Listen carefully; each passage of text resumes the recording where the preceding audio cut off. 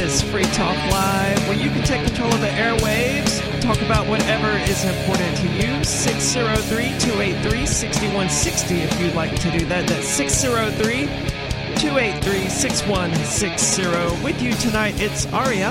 It's Ian. And coming up, the White House wants to restore your faith in government. Shockingly, this does not mean they intend to dismantle government, which is about the only way they could restore my faith in it.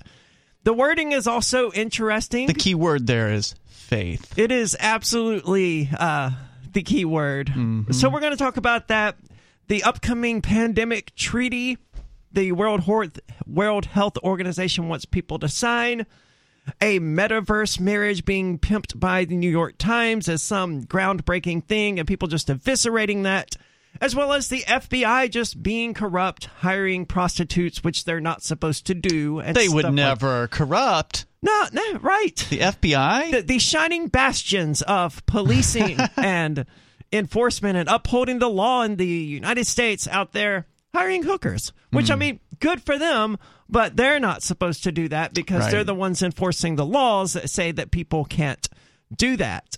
But here in New Hampshire, we have more exciting news, at least for the rest of the people in New Hampshire. The constitutional amendment that was put forward by, I think, 9 state representatives. Somehow it got whittled down to 7, so I think maybe somebody dropped out. Okay. Yeah.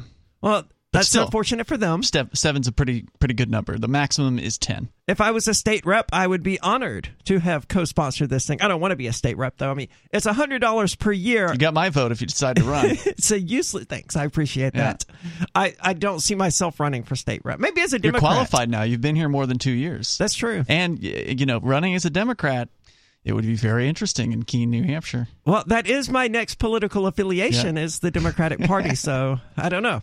I don't know what I'll do, make these decisions on the spur of the moment. I didn't even plan to run for mayor until you reminded me that the filing was coming up. I was like, yeah, sure, why not? It costs $2, by the way, to run for state representative in New Hampshire if you are a Republican or a Democrat. Right. Mm-hmm. Otherwise, I mean, you can collect signatures, I think, to get that $2 waived if you want.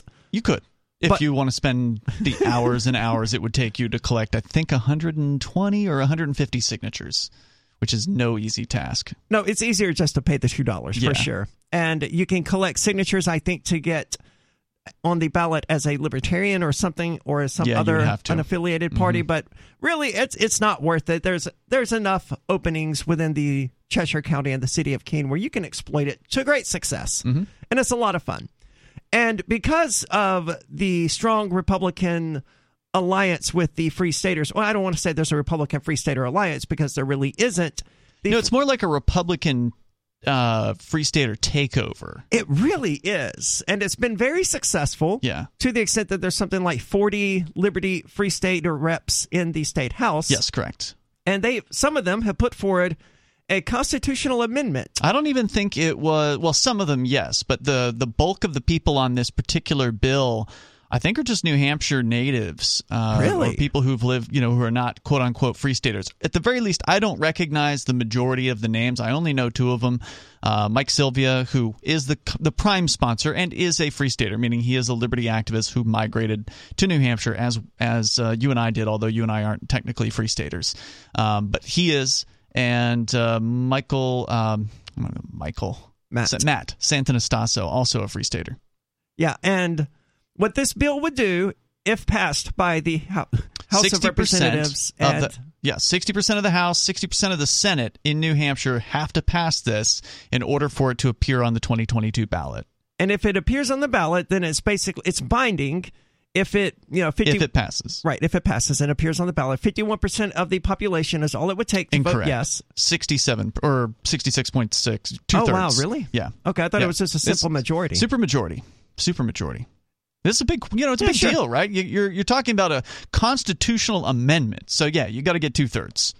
And it would cause the state of New Hampshire to peaceably and immediately declare independence from the United States government.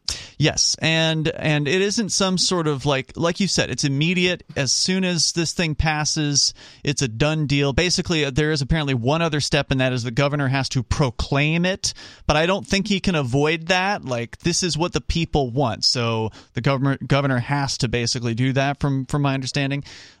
It would be very interesting if he refused to do what 2/3 of the populace just voted for. I suspect there's something within the Constitution that binds him to do that. I suspect. I've not looked that up personally, but I did just learn about that extra little interim step. So it's not official until King Sununu himself declares, I proclaim that I am now the president of New Hampshire. Well, Sununu loves power, so he may very well be all about that. You know, he might be. This makes him President Sununu. But he also really loves the federal government, and he's a total tool for the federal government. So he's definitely going to be on the attack against this particular amendment, as are the Republican officials, right? Like the top dogs, the party chairman, because the Republican Party has not been fully taken over by the Free Staters. They just have a lot of influence in it at this point. And so the old dogs are going to, they're going to go against this for sure. It's going to be very interesting to watch this happen. And one of the things that makes this particularly historic is that we're going to have a public hearing on this. Yes, they can't avoid it.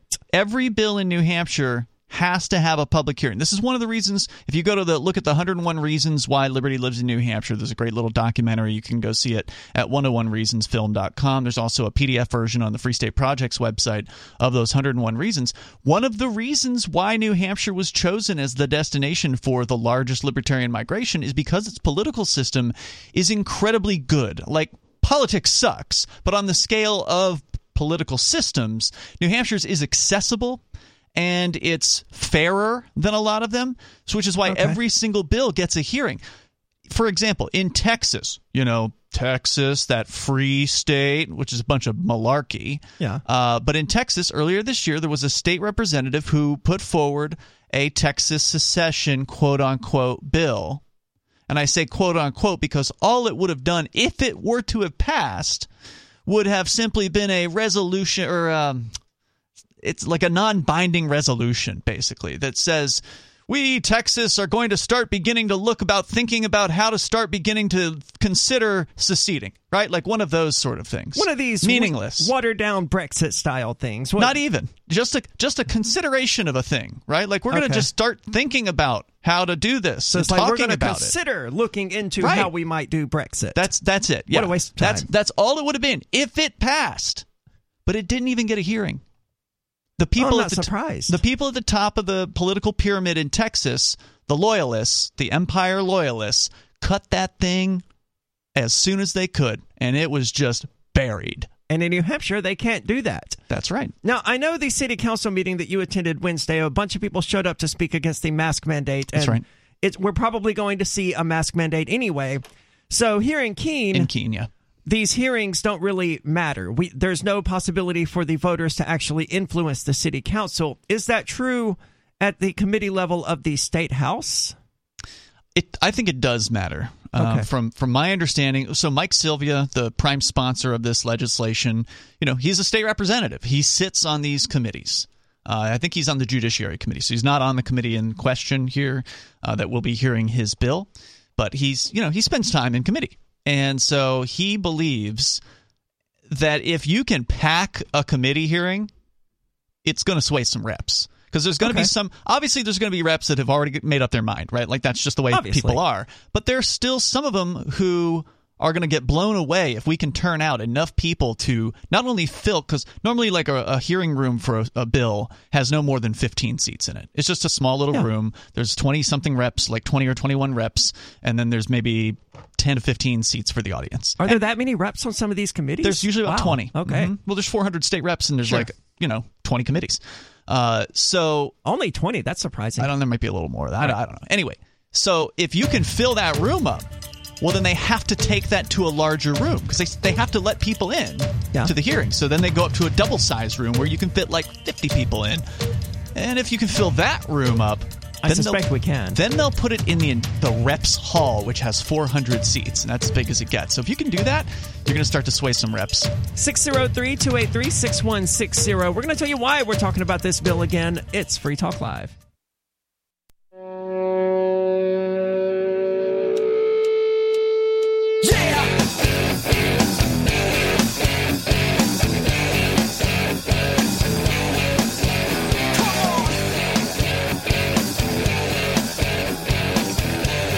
Free Talk Live, where you can take control of the airwaves and talk about whatever is important to you. 603-283-6160 if you'd like to weigh in with your thoughts and opinions. That's 603-283-6160. With you tonight, it's Aria and Ian discussing the exciting New Hampshire Independence Constitutional Amendment, where even the people of Cal Exeter are looking at us with a bit of envy, like, man, you guys, you came out of nowhere and just took first place in this race to independence. Well, you know, it seems like we came out of nowhere. That's true. From the outside, but the reality is this took years and years of, you know, getting state representatives elected, and Mike Sylvia, who's the prime sponsor of this particular piece of legislation, which is, by the way, the number has now been assigned to it. That's the big news, is it's CACR 32 here in New Hampshire. It stands for Constitutional Amendment Concurrent Resolution. It's a bit of a mouthful. And Mike Sylvia, he's not on like his first term as a state rep or anything like that. I think it's his fifth term now. I think at this point. So he finally felt like, all right, it's time. So I think that he probably has been a supporter quietly of New Hampshire independence, but just didn't feel like the political winds were, you know, shifted around. You know, state reps to some extent are, you know, always licking their thumb and sticking it up the air to see what they got to do. And they want to push. I mean, the libertarian state reps, the free stater state reps, they want to push the government toward freedom. And they can't do that if they go straight to 100 miles per hour and lose their next election, because there's no political support for, you know, a declaration of independence. At this point, he's willing to go ahead and risk it and say, all right, well, I've had a good 4 terms. Let's go with this and see how it goes. And so he filed this thing. He got co-sponsors, almost not quite the maximum, but a large number of co-sponsors. And they filed this thing a few months ago. We've been just basically waiting as the slow gears of government have been turning behind the scenes. The bill, this thing got filed in like September. August. Yeah, okay. I think beginning of September. So 3 months later. They finally have a number to put on it. It's finally got a number. And the Legislative Services Group, this is a bureaucracy of, I guess, attorneys that work for the state. They have to go through all 800-plus bills. So they do have a lot of, you know, work on their plate to do in 3 months. And so essentially what they do is they take the proposed text from the legislator, they kind of work it up into the official format that it will appear in for, you know, as the bill, and make any necessary changes to it. In this case, no changes were made to the actual bill text, which I'm just going to go ahead and read it here for listeners that have not heard. It will say this. Potentially, right? So the question is, the question to the reps is, should we put this on the ballot for people to vote on? And on the ballot, it would appear as this. Are you in favor of amending the first part of the Constitution by inserting after Article 7 a new article to read as follows? And it would be this. Article 7A, Independent Nation. New Hampshire peaceably declares independence from the United States and immediately proceeds as a sovereign nation. All other references to the United States in this Constitution, state statutes, and regulations are nullified. And then also on the ballot, it would have a voter's guide to sort of help translate for the voter. I mean, we kept this thing simple. You and I, Aria, were in this sort of working group with Mike Sylvia that helped hammer out the text of this thing. So that's the actual, what I just read to you was the proposal of what will go into the New Hampshire Constitution if this thing is accepted by 2/3 of the New Hampshire voters in 2022. It's nice and succinct. Very succinct. You know, what, 2 sentences or something like that? Anyway. I mean, we worked hard in that email group over a period of weeks, whittling this down to be as simple and clear as possible, just so they couldn't pull any sort of shenanigan. And there was a lot of, you know, discussion and such that went into this. But one of the things that the Legislative Services people do is they kind of take that text in and they boil it into a voter's guide. So on the actual ballot, in addition to that question and the proposed amendment text, you'll also have this. It'll say, at the present time, all in caps, then New Hampshire exists as a sovereign state of the United States of America. Then, all in caps, if the amendment is adopted, then New Hampshire will peaceably declare independence from the United States of America and proceed as its own sovereign nation. So that is what the New Hampshire voters will see on the ballot. They'll see the question, the proposed amendment, and then the voter's guide as far as what will happen, voters, if you vote yes on this. I like most of it. I just don't like the description of New Hampshire as a sovereign state of the United States. That to me is a bit contradictory. Because clearly we're being dominated by them. Right. Yeah. And if we're sovereign, then we're already independent. Yeah. So I like it, though, and I'm glad it's got the little voter's guide there. That's going to be on the ballot next year. It could be. Okay, that's true. I'm want it to ahead be. Of myself. Yes. We don't have a date on the hearing yet. No. But you mentioned that, there are 3 different rooms in which this could be held. The smallest room that has, a capacity for like 15 members of the public, a slightly larger room that could go up to 50, and if you surpass that amount, you end up with like a room that can hold up to 400 people. Correct. I don't think we can get 400 people there. It would be amazing if it could, but I don't know what to expect. I think we could easily get more than 50 people out there for this, man. I think so. Yeah. I think so. It's going to be an easy sell, and as soon as we get that bill hearing, I expect that to tread like wildfire. I hope so. I'm surprised the news isn't already spreading now that, it does have that easily referenced number. And you said I'm pretty sure this just broke today. Okay. So it's going to get out there. So you said this is CACR 32? That's what it is. Awesome. I look forward to seeing how all of this develops. I mean, I look forward to participating in hopefully helping determine how this stuff develops. Yeah, and so what needs to happen next is the supporters of independence in New Hampshire need to contact this particular committee. And there's a link on the NHX. If you go to nhexit.us, there's an article all about this, and there's a link there to that committee. There's a mailing link, an email link. You can send one email to this sort of generic address for the committee, and then the system forwards that to all 21 reps. So you don't even have to figure out all the different reps' emails. You just send it to that one email, let them know what you think. And remember, the important point here is these reps don't have to agree with independence to support this thing. Right, that's the critical part here. You don't have to argue with them. You don't have to try to persuade them about independence, because a bunch of them are going to be, sticking the muds on this. Like the head of this particular committee, his name is Al Baldessaro. He's like a former Marine. Okay, he's a Republican former Marine. He's got it banged into his head about government good, right? But he's also, to his credit, a critic of big government in a lot of ways. So, there's still a question mark as far as whether or not he himself would support independence. But it doesn't matter what the state reps think about independence. The question is, what do the state reps think about giving the people the right to have their say on this question? Do you support, especially to the Democrats, by the way, on this committee, of which there are, I believe, 10. So there's 11 Republicans, 10 Democrats on this committee. It's like Democrats are going to be against independence, obviously. A lot of them are. Yes, but the Democratic thing. But are they against democracy? That's definitely the important part of this bill. The state reps, the Senate, they would not be declaring independence. They're just allowing us to vote on the matter. Yeah. And it's going to be a difficult position for them to take, to say, no, we don't think people should be able to vote on this. Especially if you email them. That's nhexit.us. If you want to, even if you're not in New Hampshire, shoot these people an email. It's Free Talk Live. Is your broken heart stopping you from being authentically happy? My name is Jeremy West, and for a limited time, I am running a free online class to teach you what most people don't know about how to deal with your feelings, the simple way to deal with your negative thinking, the key to breaking your unhealthy relationship patterns, and so much more. No more feeling like a failure who will never find true love. No more self-medicating and ending up feeling even more miserable. And no more feeling like you'll never be someone who deserves an amazing partner. Sound good? You'll discover a new way to finally feel validated and loved. To stop trying to get your self-worth from the very people who tear it down. And to put you in control of your own happiness, so you never surrender that control to another person again in as little as 8 weeks.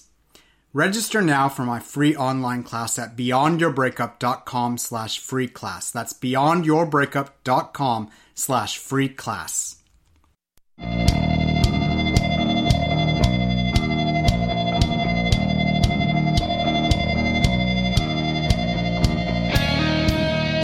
It's Free Talk Live, where you're invited to take control of the airwaves, share your thoughts and opinions. Toll free, no, not toll free. Man, I haven't said that in a long time. Yeah. 603-283-6160 is the number if you want to do that. That's 603-283-6160. And with you tonight, it's Aria. It's Ian. It probably won't cost you anything to make the call, though. I mean, hardly anybody pays for long distance anymore. But it's not technically a toll-free number, so... Tolls may be involved, depending on your long distance package. But we are raising funds for Give Directly, the first nonprofit that allows you to give money directly to people living in extreme poverty. They locate recipients in need and use mobile money to send them cash, no strings attached. And this allows people who live in poverty to experience positive changes in their lives, like employment, nutrition, health, education. Plus, cash allows individuals to invest in what they need instead of relying on aid organizations and donors thousands of miles away to make those decisions for them. And really, that's the better option for charity. Free Talk Live is matching your donations to Give Directly, helping families in Bomet and Kilifi counties in Kenya who are in need. Up to $30,000 is what we're matching. So if you're feeling generous this holiday season, head on over to give.freetalklive.com. That's give.freetalklive.com. And help out some of these families that are being hit by drought, floods, and food insecurity. There may not be a better way to help people in Kenya. That's give.freetalklive.com. Now, I have a little bit of a history with the FBI. I was never a very big fan of the FBI. Mm-hmm. Then they kicked in my door at one point this year, and I became even less of a fan of the FBI. So when I see stories like this, it just fills my heart with joy. FBI officials had sex with prostitutes while overseas, an Inspector General investigation finds. Now, I'm not opposed to the FBI or to anyone hiring prostitutes. I think sex work is work, and it should be completely legal. Yeah, anyone who supports a free market should have that particular viewpoint. Whether or not you agree with people selling their bodies for money. Well, everyone sells their bodies to one degree or another. Yeah, that's true. It's just which particular act of selling your body do you find detestable? I mean, it's your body, however you want to sell it. If you want to break your back working in a coal mine or, sell your voice to national radio or whatever, I don't care. Yep. It's your body. But the FBI disagrees because they're enforcing the laws of the U.S. government. And the U.S. government has laws against prostitution. Do they? I thought those were state laws. Oh, fair point. Well, they work with states. What are they doing? They work with states in order to create stings for sex trafficking and they would be involved in stuff. Sex trafficking because, if you're crossing borders, then they would get involved. But I think just by default, you probably aren't going to see the FBI involved in your standard, street-level sting in whatever city. That's just sex trafficking also wouldn't exist as a thing if prostitution was legal. I mean, it would probably still happen. There still might be some sickos who want to, buy a slave from some underground organization, but yeah, you're right. It would go down quite a bit. An investigation released by the Department of Justice Tuesday found that 4 FBI officials engaged in commercial sex with prostitutes while overseas.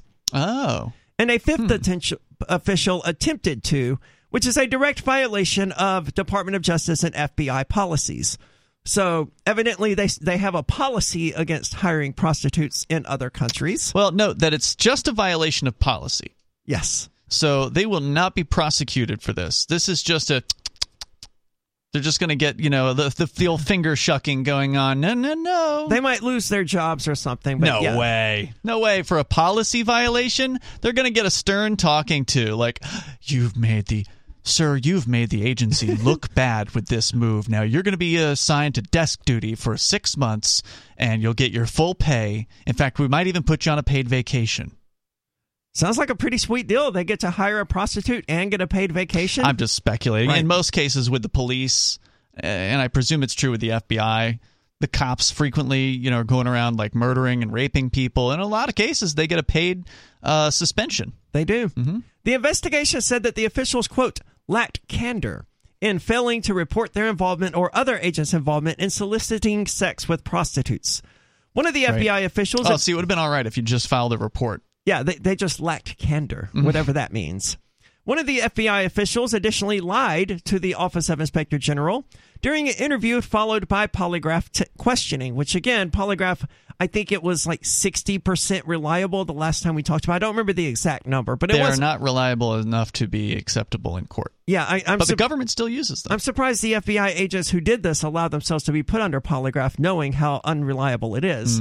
The individual denied having engaged in any sexual acts with the prostitute. The OIG investigation further found that 5 officials failed to report contact or relationships with foreign nationals, including foreign nationals from whom they procured commercial sex, in violation of FBI policies. In addition to that, one agent additionally failed to report. Let me finish. He failed to report that he provided a foreign police officer with, quote, a package containing approximately 100 white pills. So what he did wrong here was not provide a foreign police officer with a package containing 100 white pills. It was that he failed to report that he did that.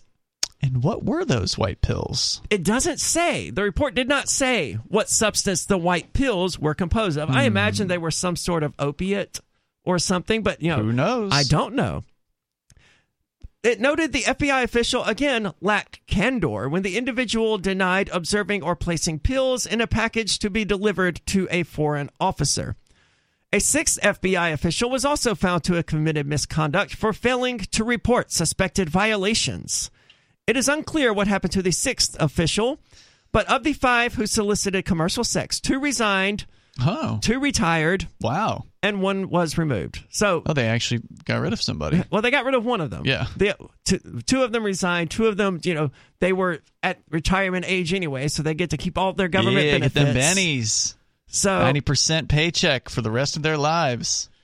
It's absolutely disgusting that the FBI agents aren't being tried, considering, if they were... They didn't do anything illegal. They did, though. Where was this happening? Did they say where? It doesn't say Europe? what the other country is. I mean, it doesn't even specify that. If Europe. it's in the Netherlands, then it's completely legal what they did. But it's just against policy. But correct me if I'm wrong. But if you or I flew to the Netherlands and hired a prostitute, wouldn't that be illegal? I don't know. I can't give you legal advice. I'm not a lawyer, but generally, going to another country and engaging in a legal activity in that other country typically doesn't result in criminal charges when you come home, although there may be some exceptions. There may be some exceptions to that.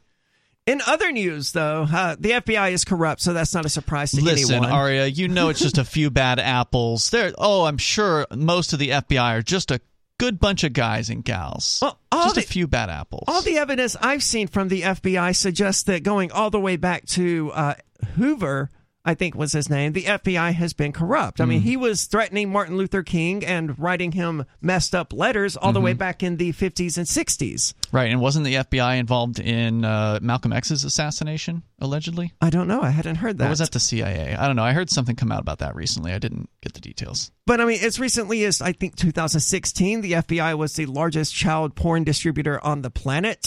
Yep, so they've also been busily setting people up as essentially, dupes into doing so-called terrorism. Like, there have been hundreds of scenarios where the FBI has, quote-unquote, saved us from a terrorist strike, a bombing or something like that they themselves actually created that whole situation like from scratch by finding some lonely dupe who, the FBI basically talks into wanting to commit a terrorist act. And then the FBI kidnapping plot. And then that was one of them. And then the FBI proceeds to provide that person with the means, meaning the fake bomb, with like a van if they need a van to deliver the fake bomb, a hotel room if they need a place to stay.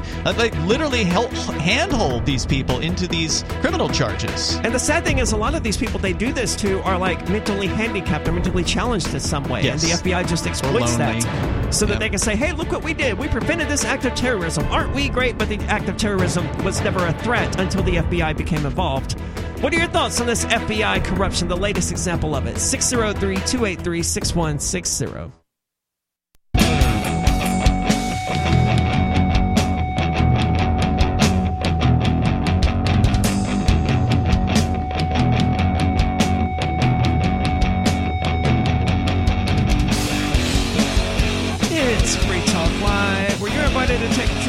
airwaves. Talk about whatever is on your mind. 603-283-6160 if you want to do that. Again, that's 603-283-6160. With you tonight, it's Aria and Ian, and Bitcoin.com is the place to go to learn about cryptocurrency. If you're new to it, if you're sitting there wondering what this Bitcoin cryptocurrency stuff is that your grandkids keep talking about, Bitcoin.com is where you should go. Just click Getting Started at the top of the page. Take a few minutes out of your day to watch some videos about this important world-changing information. You can even get some Bitcoin there for yourself if you want, as I understand it. That's Bitcoin.com. But if you're already a knowledgeable crypto user, Bitcoin.com still has something for you at news.bitcoin.com, where you can stay up to date on all of the news and headlines that are relevant to you, all on a sleek, easy-to-use, modern website. That's Bitcoin.com. Let's go to the phones. We have Edward calling from Kentucky. Edward, you're on Free Talk Live. Hey, good evening, Ian and Aria. Hi. I've been hearing Bonnie and Ian mention Wimhof recently, so I just wanted to offer up. I've been practicing Wimhof for over 4 years. I've known about it for over 5. Can you define what Wimhof is? Yeah, because I don't even remember. Sure, Ian, if you want to, and I could touch or what. No, you're the expert, man. Go ahead. Okay, well, Wimhof, he's a character from. He's a Dutchman. He's from Amsterdam, and his wife took her life in the 90s. And she left behind 4 kids and a loving husband, and so his mission after that was to make sure that nobody else had to go through what his family and what he has gone through. And so his mission throughout life has just been to spread love through personal responsibility and knowing of the body and challenging of the body and the mind.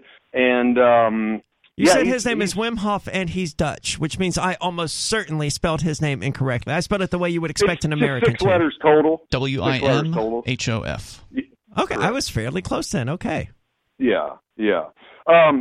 So he had always been practicing meditation, and he had always loved to go and get into the cold, get into the local lakes, and they'd always see him there, and they'd say, "Oh, there's Wim. He's doing his thing," and he was always happy and smiling. And when this happened to him in the 90s, his goal was just, like I said, to spread it. And he's done a great job.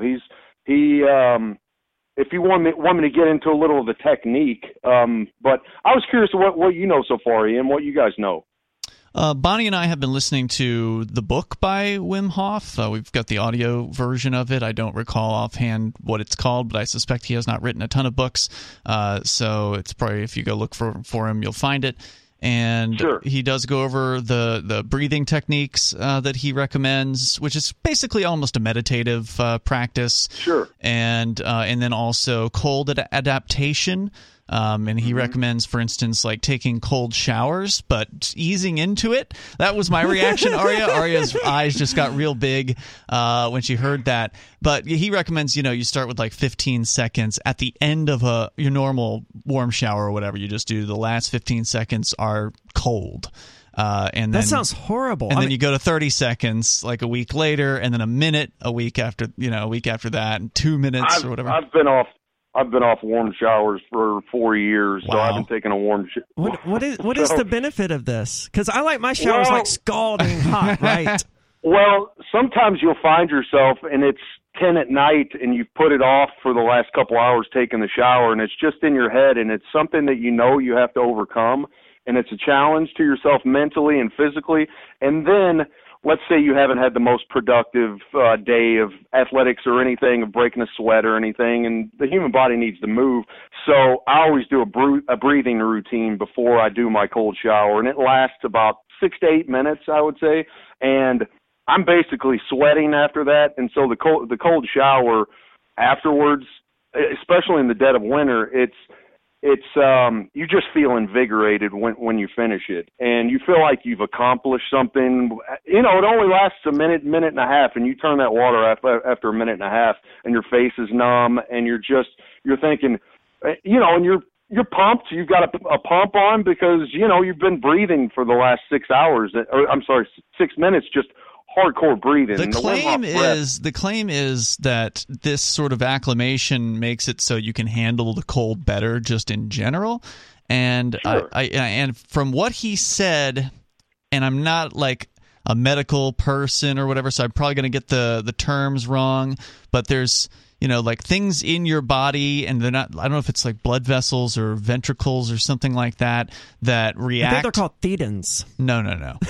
that react when you're shocked by cold, and that basically if you're always in warm environments, you don't exercise those things, and they don't actually they don't protect you or whatever. I can see the exercise aspect of it to a degree. I mean, the whole reason the human body shivers is to, stimulate muscles and generate warmth that way. So it sounds like a cold shower may accomplish sort of the same thing.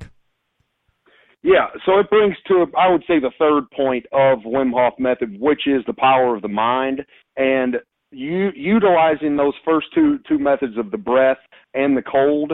Wimhof has gone to the University of Michigan. He's gone to, I know, an East Coast university too, and him and his students that he has taught just the method, with recently, he's not like a lifelong practitioners like Wimhof.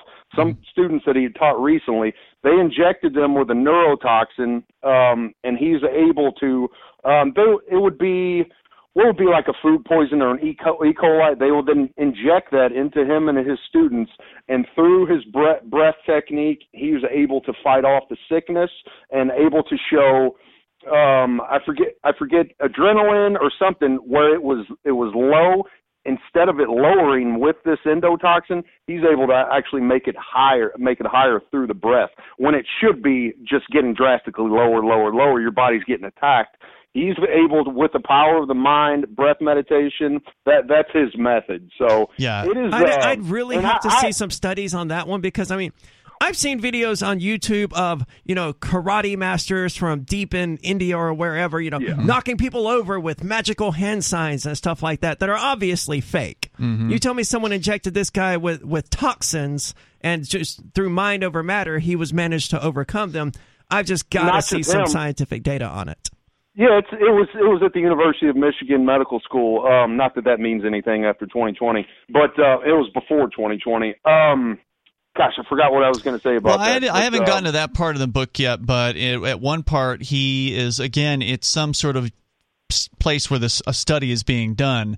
I mean, he's been studied quite a bit by doctors and such, and his practitioners have. So there is data on this. Okay. To cut, Aria, instead of you digging into the book, Vice, when Vice used to be good back 2012, 2014, Vice made a documentary in 2014, and it's probably still on YouTube.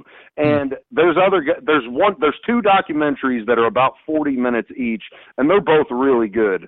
Yeah, well, what I was going to say was they put some sort of a vest on him, and they had other people that were not with the Wimhof method that they also had in this study. And this vest had, I don't know, some sort of tubes in it that they flushed with cold water, essentially. So it was like putting cold water all over your chest, essentially, in this vest. Right. And so the idea was they wanted to measure people's core body temperatures to see if it would go down, which of course it would in standard cases, and it did. Yeah, you're spraying someone with cold water, that's going to make them colder. Right.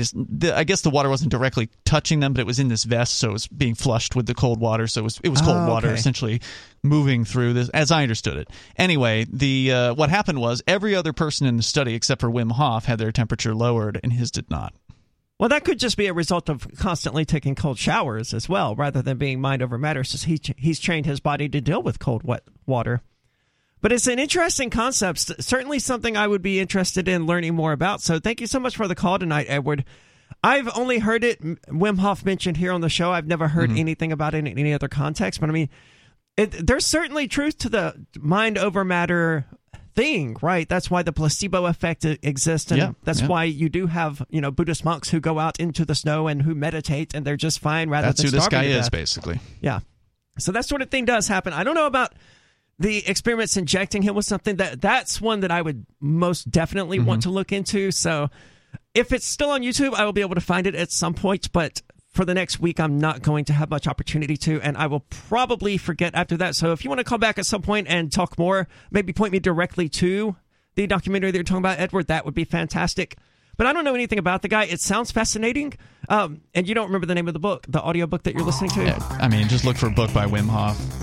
I might do that instead because I would rather read something and retain the information better and get more information than just watch a documentary. What are your thoughts about Wim Hof? Is it even possible? Do you find it incredulous and impossible to believe that someone could do these things just through mind over matter? I know it's possible, just not easy. No, nothing worth doing is easy. Absolutely not. More coming up. It's Free Talk Live.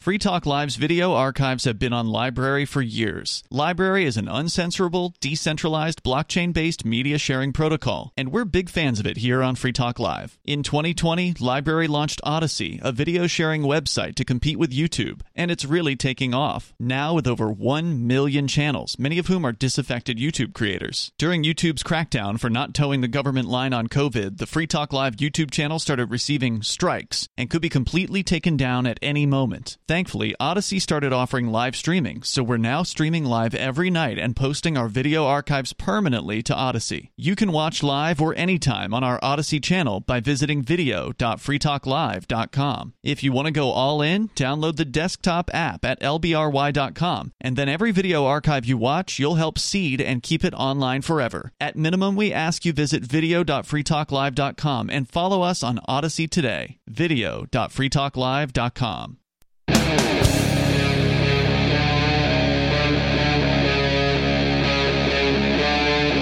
Free Talk Live.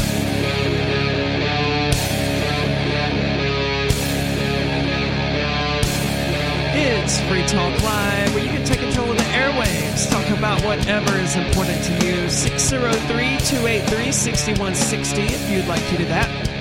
Again, that number is 603-283-6160. With you tonight, it's Aria. It's Ian.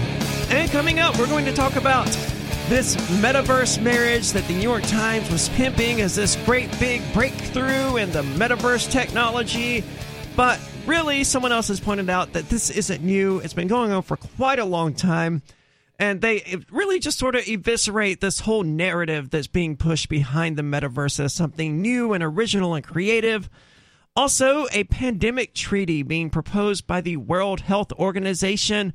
It's very unclear what that would really mean, but it doesn't sound like a good idea. And of course, Joe Biden wants to restore your faith in God. I mean, government. Or maybe I meant God. It depends on your perspective, but it is a religion, and people aren't being faithful enough. But before we get into that, let's go to the phones. We have Dave calling from RidleyReport.com. Dave, you're on Free Talk Live. Hey, folks. I wanted to talk about the success of libertarians in New Hampshire starting to cause, a problem we want to have, but it's still a problem. And that is that, there's starting to be sort of questionable things that are being done by people who are sort of libertarians in power. Does that make sense? Like what? Okay, so for instance, 4 different things, actually, that I can point to. For example, again, some of this is not precisely libertarians, but it's perceived as sort of being libertarian influenced because it's these government reducing votes at the State House. For instance, the vote on reducing the budget by 3% and everything, which was nice and hailed by freedom lovers, that also included all the freedom lovers who voted for that. Were voting for a hidden restriction, or it wasn't all that hidden, but it was stuck into the budget, a restriction on abortion rights. I mean, abortion is a tough issue for libertarians because there's really no good answer to it. I mean, obviously you want to be pro-choice, but there's a NAP violation, a violation of the non-aggression principle in any direction that you go in regard to the issue of abortion. And a lot of libertarians just don't want to recognize that. You're either forcing someone to allow a human being to trespass on their bodily autonomy, or you're allowing some living entity to be killed in order to protect that other person's bodily autonomy. There's no good answer here.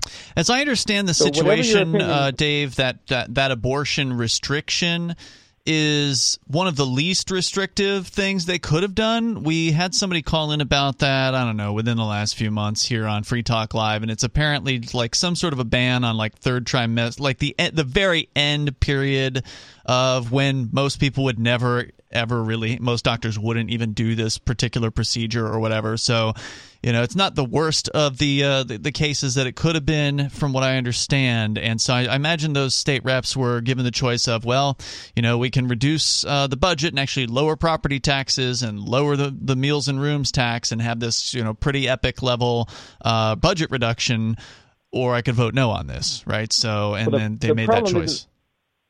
The problem isn't so much that it involved abortion restrictions, is that you and I would be screaming from the rooftops if liberals had, at least I would, if liberals had imposed on us something just in the budget, right? Like, you're supposed to have a process for deciding whether to restrict people. You're not just supposed to throw that into the budget, right? That's what the feds do. Was it added by a libertarian, or was that just something that was in there that they voted for? Because when it comes to the budget, I doubt it. Yeah, I doubt it as well. Yeah, when it comes to the budget, you get proposed. The thing gets put in front of you, and you might have been able to try to argue it when it was voted on. But if the state house votes in favor of the thing, then it goes. It moves forward. At some point, they have to move the budget forward. I'm not making excuses for what they've done, but the reality of politics is sometimes you're presented with choices that none of them are good in a lot of cases. Like, no option in many cases on votes up at Concord, a lot of times is a good option, and you have to choose one. It's sort of like some of these school board votes we've talked about, where they talked about, we're either going to increase spending by 2% or by 1%. The libertarian votes to increase it by 1%, and then the media goes, how dare you? Yeah, this libertarian voted to increase the budget. It's like, okay, but that was the least horrible of the options that they had. They wouldn't let the person not vote, because one of the rules on the school board, at least here in Keene, is you cannot not vote, apparently. Like, if you're actually on the school board, they require that you vote on the things. It's one of the, the things that you agree to when you take the position, which I think is personally ridiculous, but that means you can't skip out on school board meetings. I mean, you could, I presume, skip the meeting, but if you're actually present at the meeting, they expect you to vote on the things. So it's an ugly system. Politics sucks. What was one of the other examples, Dave? You said you had 4 of them. Another one was Moms for Liberty NH put out a $500 reward for anyone that like a teacher in the government school system who engages in speech that they think violates the law. Mm-hmm. So it's like a law against teaching critical race theory in the school. That's correct. Which, of course, now it's like, how are you gonna ban every teacher from saying everything you don't like? Well, right? I don't know that libertarians had a whole lot to do with that. Well, they might have, actually. It has been touted, for instance, by the Free State Project. The Moms for Liberty, as I understand it, is consisted of some Free Staters are involved in, are founders of that particular group. And I think the point there is to go after the statists and make them uncomfortable and say, hey, look, you're not allowed to be teaching racism in the government schools. If you don't like it, take your kids out of the government schools and send them to a private school where they can teach racism. But ultimately, the argument is this critical race theory is essentially racism. And so it should not be taught in these government schools. And I don't disagree with that. If you're going to have government schools, and I don't think any of these liberty reps want to have government schools, but we're not to the point where anyone has proposed to abolish them completely. So in the meantime, they're saying, hey, we don't want kids in government school taught racism. And so Moms for Liberty is an independent group that said, hey, kids, parents, if your kids can get proof of a teacher who is now still teaching critical race theory, when they've been told it's against the rules, send the proof to us. We'll send you $500. That doesn't seem offensive to me. Not necessarily, but what I was saying was that I don't think the libertarians within the state house had much to do with making it illegal for teachers to not teach. I think they voted for it. A bunch of them did. Well, that's sad, and that means that they just didn't understand what critical race theory is. I mean, what is it? I've heard it's racism. If it teaches racism, it's because American history is largely built upon racism. What is it? In any case, this is not an appropriate way to go about doing this. You don't do it by restricting people's speech. They should have. But these are state employees. These aren't people. They're not normal people. This still isn't the way. This still is not the way to do it. Do unto others. If if it would have been better to just reduce the funding of the school systems in question. Sure, that's a great proposal, but you and I both know that the state reps are not. Look, politicians, and again, I'm not saying this to defend them. I'm just saying this to explain it. They're constantly worried about their political capital. So that's why we haven't seen any of these Liberty reps actually propose to abolish government education. That would be the solution here. Okay, that way people can teach whatever the hell they want to in whatever private schools that they want to form. But they haven't made that proposal yet. So in the meantime, somebody said, hey, this critical race theory thing is a bad idea. It shouldn't be allowed in government schools because their opinion is it's racism. Now, I can't tell you exactly what it is because I don't have kids in school. I can't either. I went to Wikipedia for like a general description of what it is, but it doesn't really offer one. Yeah, I know what the Republicans say it is, and I know that they were just told to be outraged by Fox News, and they don't know what it is either. Well, I bet you they do if we were to actually have a state rep who's a libertarian on the show, because they did argue over this quite a bit in the state house as far as what this thing is and why it doesn't belong in a government school. So they determined it does not belong in government school in the same way that, we would, as liberty-minded people, probably prefer they not be teaching our kids socialism in government schools either. And if you want to hold on to Dave, I'm happy to continue discussing this with him, because I got to say I disagree with him. If you've got a government system, you might as well sculpt it in the way that you can until you can abolish it, which they haven't done yet. Dave, you want to hang around for another segment? Dave, I guess he's already gone. Yeah. Oh no, I accidentally hit the hold button instead of air. All right, stand by. Stand by. It's Free Talk Live.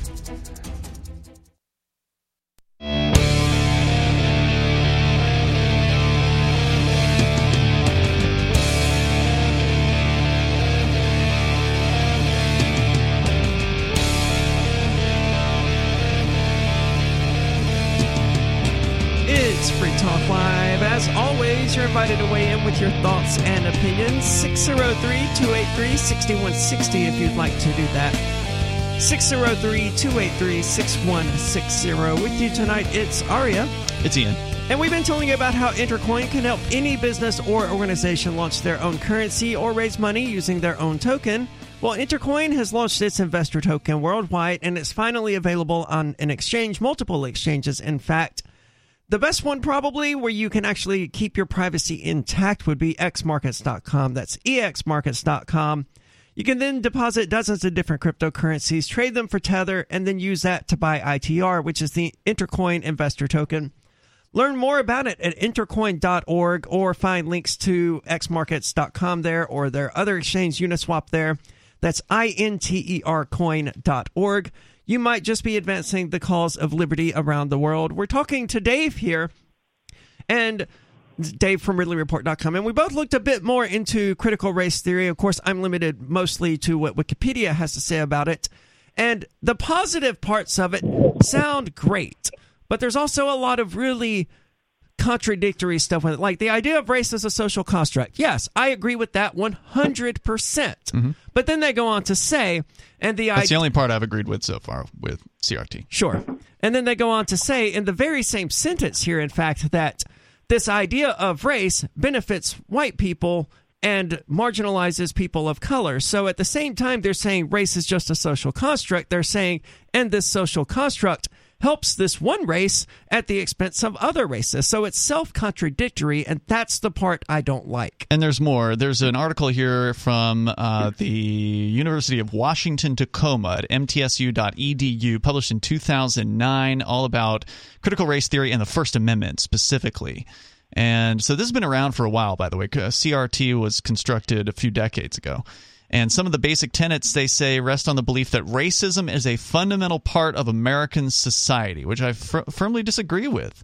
I could agree with it if they worded it better. Like, modern America was largely built, and racism was largely built in a way that racism was an integral part of it, because that was true through a lot of American history. But is it true now? I would say it's not true now. I don't think so. But a lot of the institutions that were built then are still in play now. But that's not because modern society is racist. It's because those institutions, all of them, need to be torn down and replaced, preferably with nothing. Well, and that's not what they're arguing for. According to this story, the CRT scholars, as they describe them here, actually argue against the First Amendment. And they get into it where they essentially are saying, well, the First Amendment is protecting so-called hate speech, therefore it's wrong. And so I don't think that these are good things to be teaching in government schools. And ultimately, the New Hampshire legislation, or the New Hampshire legislator, agreed with that and banned this teaching. So, I mean, as long as you're going to have a government school, what's wrong with having more freedom-friendly teachings in it, Dave? Well, what's wrong is that they created a new law to restrict it. We don't need more laws, especially if they're not privately paid for. Mm-hmm. The other problem is they're restricting state employees. Can I finish? Well, you're saying they're restricting other people, but they're restricting what the state can and can't do. Not what free citizens can and can't do. I get his point. It is another law, and I do agree with you there, Dave. I mean, fewer laws is definitely better. The other problem is that they're putting themselves into the same exact noose that the Georgian government put itself into in the 1920s when they made that law against teaching evolution. They turned the teachers into heroes because they would commit civil disobedience by violating that law and teaching evolution, right?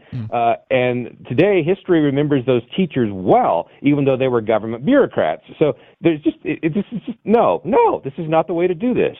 Well, that's an interesting opinion. I'll tell you, one of the things that has come out of this, Dave, is there's been a lot of leftists who are flipping out over this on social media. And they're flipping out continually. It's fun to watch. Specifically, they flipped out over the Moms for Liberty group that offered the $500 bounty if any kids could find evidence of a teacher continuing to teach this critical race theory when they've been told they're not allowed to do so.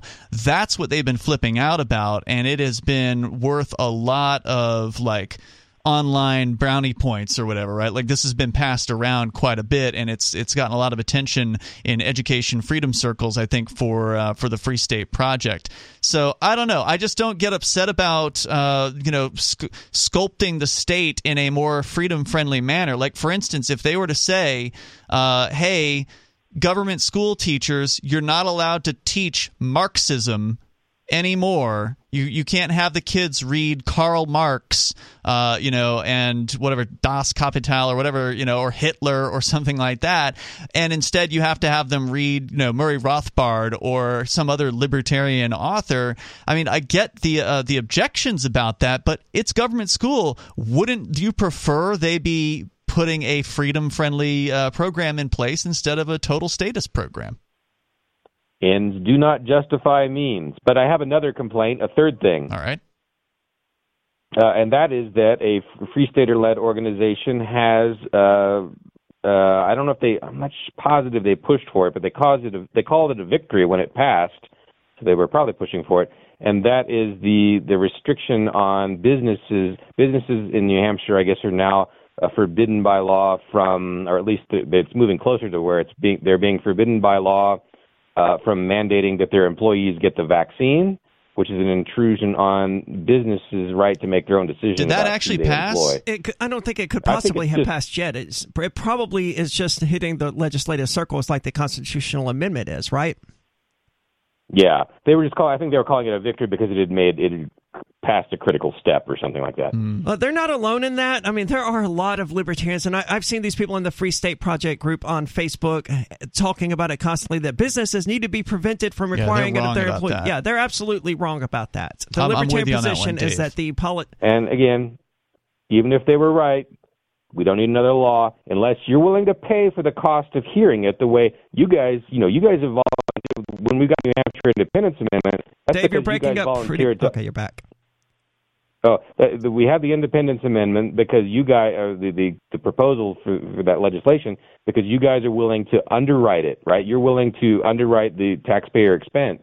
Mm-hmm. But all this stuff is just being done at taxpayer expense. All these other laws I'm talking about. I mean, that's not my issue with this proposed legislation that would force businesses to not be able to require their employees to be vaccinated or unvaccinated. To me, it's not about the $2,000 or whatever it may cost to have the bill heard. It's the fact that it's a law that is designed and will impede the private business rights of a business owner. Yeah, I agree. And I would hope that most of the Liberty reps would be against it for that particular reason. But I do understand that power corrupts, and that even the libertarians can be subjected to this, and they are not all perfect people. So, Dave, if you're going to run for state rep, you've got my support.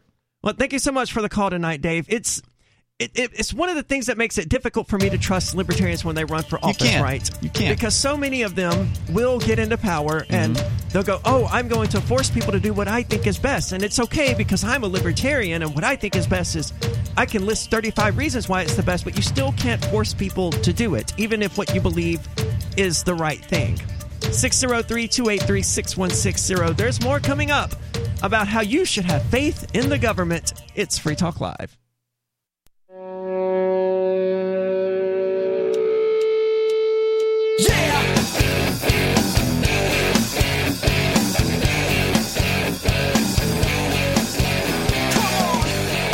It's Free Talk Live, where you're invited to take control of the airwaves, talk about whatever is on your mind. 603-283-6160 if you'd like to do that.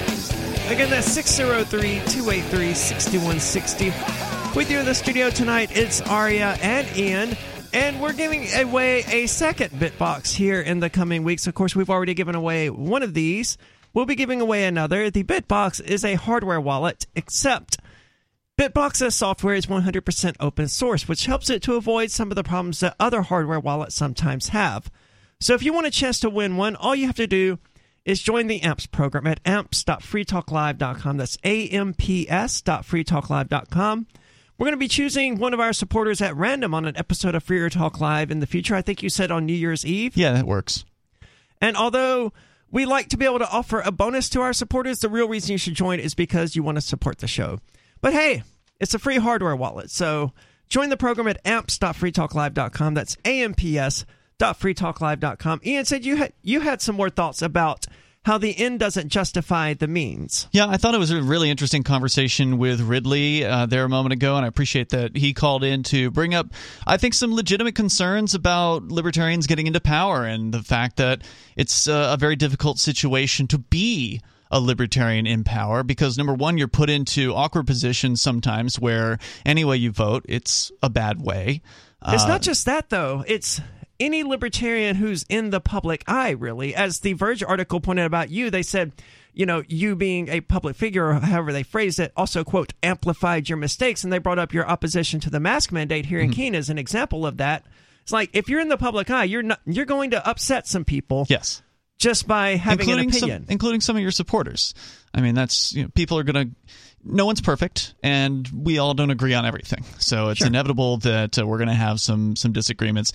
Even the few times I haven't disagreed with some of the state reps, I still am grateful that we have them there instead of terrible people, right? Like, that's a fair point. They're good on 90+% of the issues most all of the time. And we got a really cool organization, the New Hampshire Liberty Alliance, that actually rates these state reps. They look at their votes. They give them a grade, actually, at the end of every year, which is pretty cool. So we got a really neat system in place here that encourages better behavior from these state reps because they want to get that A+ rating. They want that sort of badge of honor, basically. But some, if you didn't get the A+, it means you got an A, and that means you screwed it up a couple of times, right? You didn't vote right on a few different But that's issues. better than a B. It's a lot better than a constitutional threat, which is the lowest potential rating. That's below F, essentially, in this rating system. But the thing I wanted to say was, as Ridley pointed out, we were discussing these government school teachers being told what they can and can't say, specifically on the issue of critical race theory. They're not allowed to teach that in New Hampshire now, according to, I think, a bill that passed earlier this year. And there was a group called Moms for Liberty that put a $500 bounty out to try to catch a teacher continuing to teach this when they've been told not to. And Dave is upset, like saying, oh, well, you shouldn't be telling people what they can and can't say. And I generally would agree with that. But we're talking about state employees here. Yeah, that's right? the only reason I don't agree with it. These are these teachers, however much we might not like to think about it, they are part of the state apparatus. They agreed to join that. They agreed to follow whatever the stupid rules are that they have to follow. And now, liberty people are getting into the seats of power, and they're changing the rules on these statist teachers, and they're pounding a fit about this. They are stomping their feet on social media, and they're freaking out about it, and there literally are people saying how bad New Hampshire is. And people on the left. Stay out. Yes, there are people on the left saying how bad New Hampshire is and warning their friends not to move here.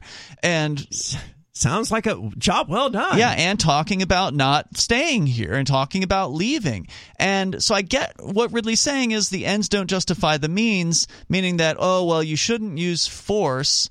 But it's not really using force. You're just changing the rules of an already existing system that we all disagree with. The system should go away. Let's abolish government education entirely. Yeah, it doesn't restrict any public school. Any private school. It doesn't restrict private schools. That's correct. From teaching critical race theory. Only state employees are being told what they can't do here. And right. As far as laws go, the only laws I think should exist are ones that restrict state employees and say you can't do this and you can't do that. Yeah, if Ridley were still on the line, I would ask him, okay, well, does he oppose decriminalizing marijuana?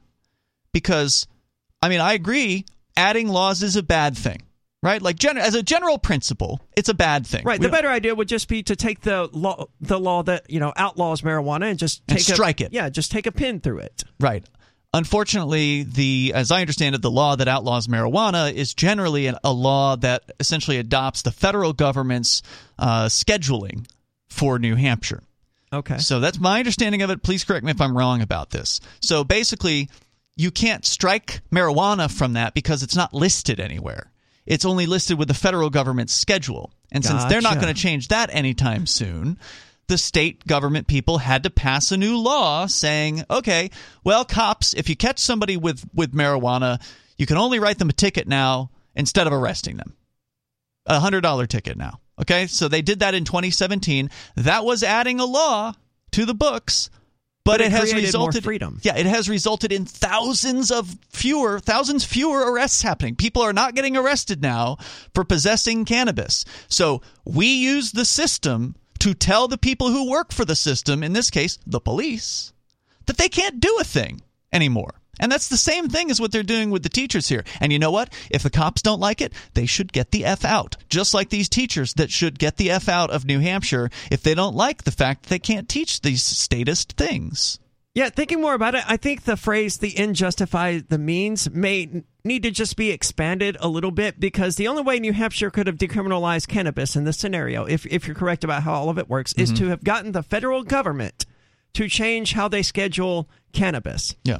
And that might happen eventually, but it might. We don't know when. We can't just say the end doesn't justify the means, because if the end, if you discard that, if you just go straight to federal decriminalization of cannabis, is so far away that so much more harm is going to be done through a year more of having cannabis illegal in New Hampshire than would be by adding this one new law. You have to weigh things in moral relative terms. Okay, sure, adding a new law is bad for whatever reason, right? But if we just here's take why that we as need an to do it. Yeah.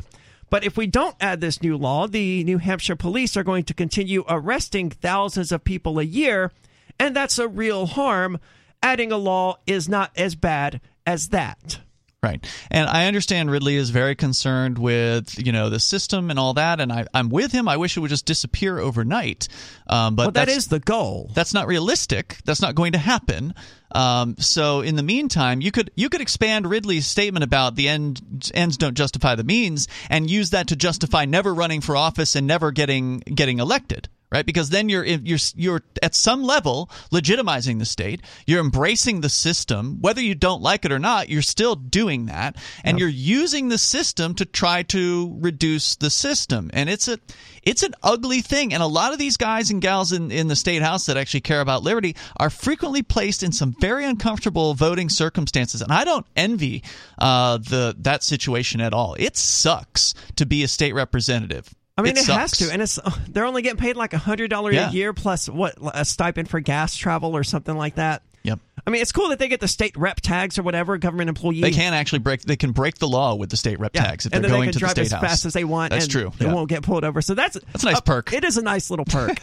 So, I mean, for that reason alone, it may be worth pursuing. But, I mean, it still sounds like a nightmare. Yeah. And even if you're there, you're just one out of like 400 and something other people who want to be there and want to get their mission accomplished just like you want to get your mission accomplished. And in a lot of cases, it might not have even been Free Staters that put this thing forward. I don't know who the sponsors were of the CRT bill, but let's presume that it wasn't put forward by Free Staters. It still comes in front of you, and you have to make a decision. Do you want to vote for this and ban the teaching of this pro-state, anti-First Amendment stuff from government schools, or do you want to keep that stuff? Yeah, it's not an easy decision, but I mean, in there, you're only restricting state employees and telling what state employees they can't do it. From what I can see about this CRT, I'd have voted along with them. What are your thoughts? To ban it. 603-283-6160. There's more coming up. It's Free Talk Live.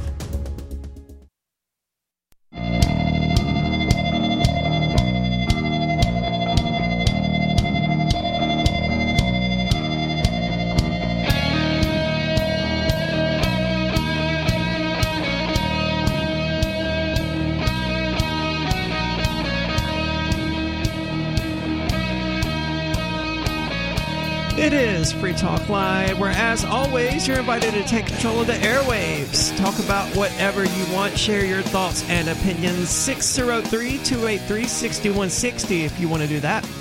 It's 603-283-6160. With you tonight, it's Aria. It's Ian.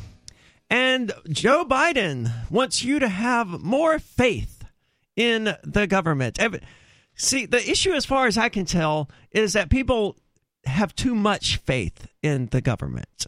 So much so that the whole concept of science and government and themselves as God and democracy as God has just sort of morphed into this one single religious entity that they worship in insane amounts of fervor. Well, the head priest apparently disagrees with you. Yeah, people just aren't being faithful enough. That's you just have to pray a little bit harder. We need more blind obedience to the state. And then they can make COVID go away. And they can fix the inflation, even though, even though they caused it. As I saw earlier today, the Senate has passed a $2.5 trillion debt limit increase. So their solution to having borrowed too much money is to allow themselves to borrow more money. Which is always the solution, isn't it? Yeah, I mean, we knew it was coming, for sure. The average American probably knew it was coming as well, but for whatever reason, the Republicans and the Democrats both agree. And isn't this close to like a 10% increase to the debt limit? I don't know what the current debt the previous debt limit was, so I don't know. Well, if the national debt was like $27 trillion or something like that, which is roughly what it's at, then I have to imagine $28 trillion or whatever was the It's 29 now, by the way. That's the current debt limit? Yeah. Well, no, it's not the debt limit. That's the current debt. Oh, okay. I don't know what the actual limit was. Oh, according to this, it is... They've approved the debt limit to 31.4. So, yeah, I guess you're right. I guess that would have been somewhere around 28, 29, something like that. So, roughly 10% more debt, which means they can cause more than 10% more inflation. Yeah, that's right. I'm sure they're eager to do it. And I have total faith that all of this will work out just fine. The government has things under control. I'm a good little peasant following my religious beliefs. So thank you, Joe Biden, for leading us into glory. The AP is reporting here that President Biden has signed an executive order aimed at rebuilding the public's trust in government by making it easier to do things like renew passports, apply for Social Security benefits, and get aid after natural disasters. The idea is to put the public and customer service at the center of federal operations, saving time, energy, frustration, and potentially money by offering better and more efficient services for the millions of routine interactions people have with the government. See, Aria, all it took was a simple executive order, and now the government's going to all of a sudden be interested in customer service. You believe that, right? None of those issues are ordinary experiences for Americans. Seeking debt relief, seeking relief after a natural disaster, that's not something the average American does. If they want to show customer service in government, it would start at like the DMV. the post office and places like that, places that Americans actually deal with on a regular basis. What percentage of Americans even bothers to get a passport? I don't know. It's a good question. I can't imagine it's very many. There's a large number of people that never leave where they were born. Like, you know, like a quarter of any given population of any county has never left the county, that kind of thing. I'm shocked. In 2017, 42% of the total population had a valid passport. How about that? I suspected it was going to be closer to like 10%. Well, the idea they say here is to make the government more efficient. Quote, the bottom line by spending more money, undoubtedly. Probably. Well, I mean, he can only write an executive order. He can't increase the budget per se of these agencies. So he's just saying you guys need to get this better. Be better, government bureaucrats. Be more efficient. Because even though you have no competition and no incentive to actually achieve, I'm going to write an executive order, and then all of a sudden, voila, you're going to be efficient and friendly and customer service oriented. You know, I recently had to go to the courthouse for a parking ticket, and I will say this won't affect local courts. No, obviously not. But it's only federal. But the person I dealt with that day was very friendly, very customer service oriented. She was also like 26, 27 years old. Oh, tops. The poor thing. Right. And I know that by the time she's 40-something years old, she's going to be one of these grumpy, be fat and ugly, angry DMV-style workers. But these people, when they start working for the DMV and the court system and the post office, they don't intend to be gruff, angry, grumpy people. No, I don't think they do. The system just turns them into that. Right.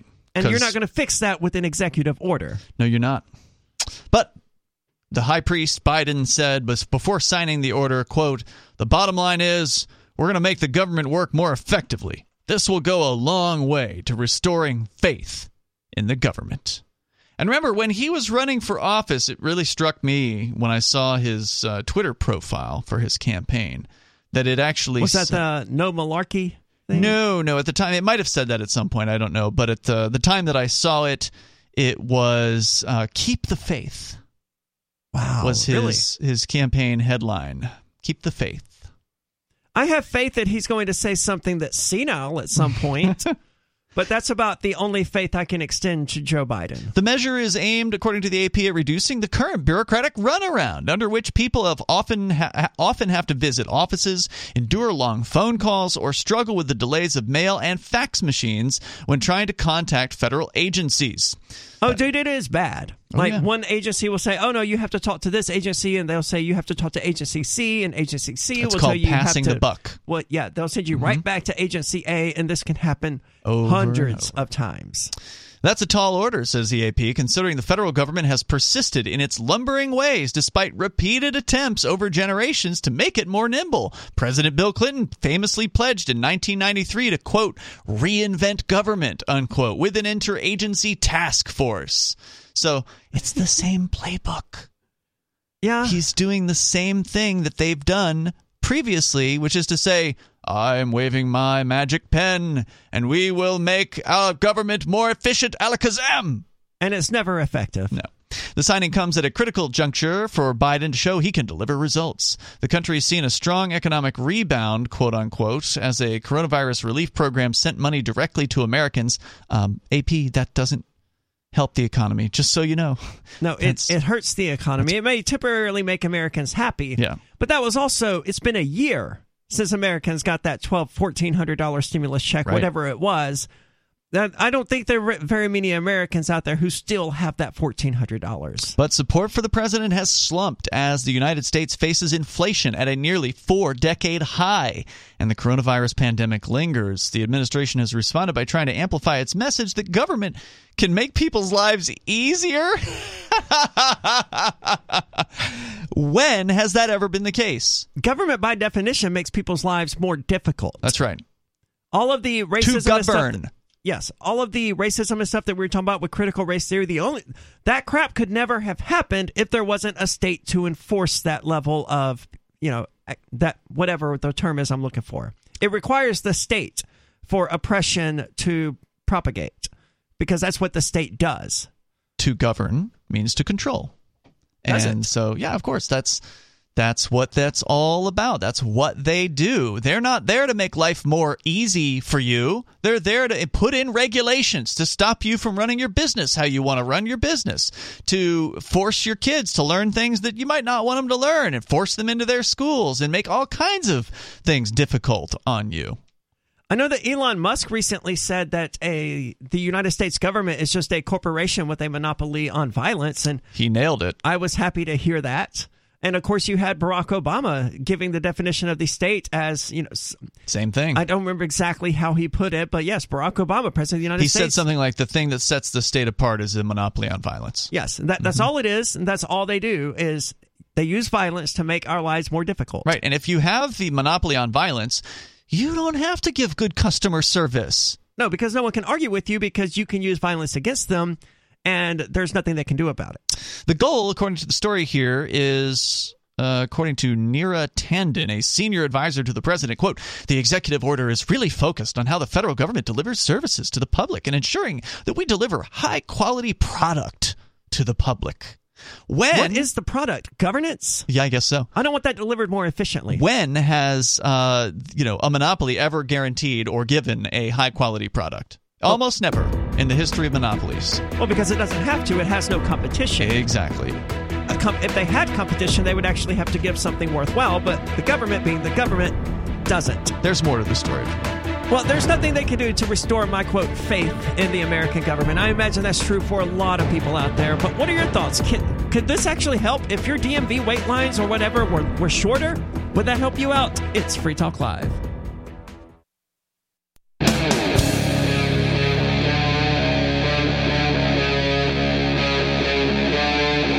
Free Talk Live.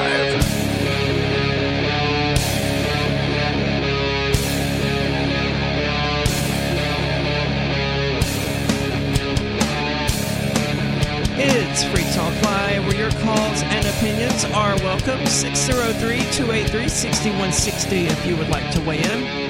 That's 603-283-6160. With you tonight, it's Aria. It's Ian. And I don't like governments at all. Well, I don't like states at all. But if you're going to have a state, I find the United States constitutional model to be among the least objectionable in that with its two-party system, it's sort of designed to be inefficient and to not get anything accomplished, to always be arguing with itself. Yeah, but they've made one of the largest. Yes, I didn't say it worked. Okay. But if they could actually somehow be held to that Constitution, it probably would have been okay. But despite all of that bickering, because the bickering, it's largely just an illusion. It's a show. When push comes to shove, there's always enough Republicans who will cross the line to vote to get a bill passed, and Democrats who will cross the line to vote to get a bill passed. Like the increase in the debt ceiling. Yes, they always manage to get what the state itself would actually want. That's right. So it didn't work, but if it could work, and obviously the U.S. Constitution didn't, but if there was some way, that would be the least objectionable way to do it. I don't want the government to be efficient. I don't want it to have a streamlined process for turning their wacky ideas into the laws of the land. So I like it when the government is bloated. Well, not bloated, because in order to get, as large as it is, in order to be bloated, it must be very large. So I like it to be inefficient and not very good at doing things. Well, that's guaranteed to continue no matter what happens, as far as Biden has signed an executive order, as the story here at the AP has pointed out, that's supposed to tighten up the ship and make things efficient. But it won't. No. And the services they listed here, the make it easier to get a passport, that's good. It doesn't affect me because I'm not currently allowed to have a passport. But for most Americans, that's probably a good thing. I can tell you it won't be easy to get mine back. No, they took it. I suspect if all this blows over at some point, it's still going to be very difficult for me to get a passport. Time will tell. But the rest of it, economic recovery following a natural disaster, it's just not in a priority. Those are three examples that the AP gave. The story says the goal is to implement most of the order's changes across 17 federal agencies within the next year.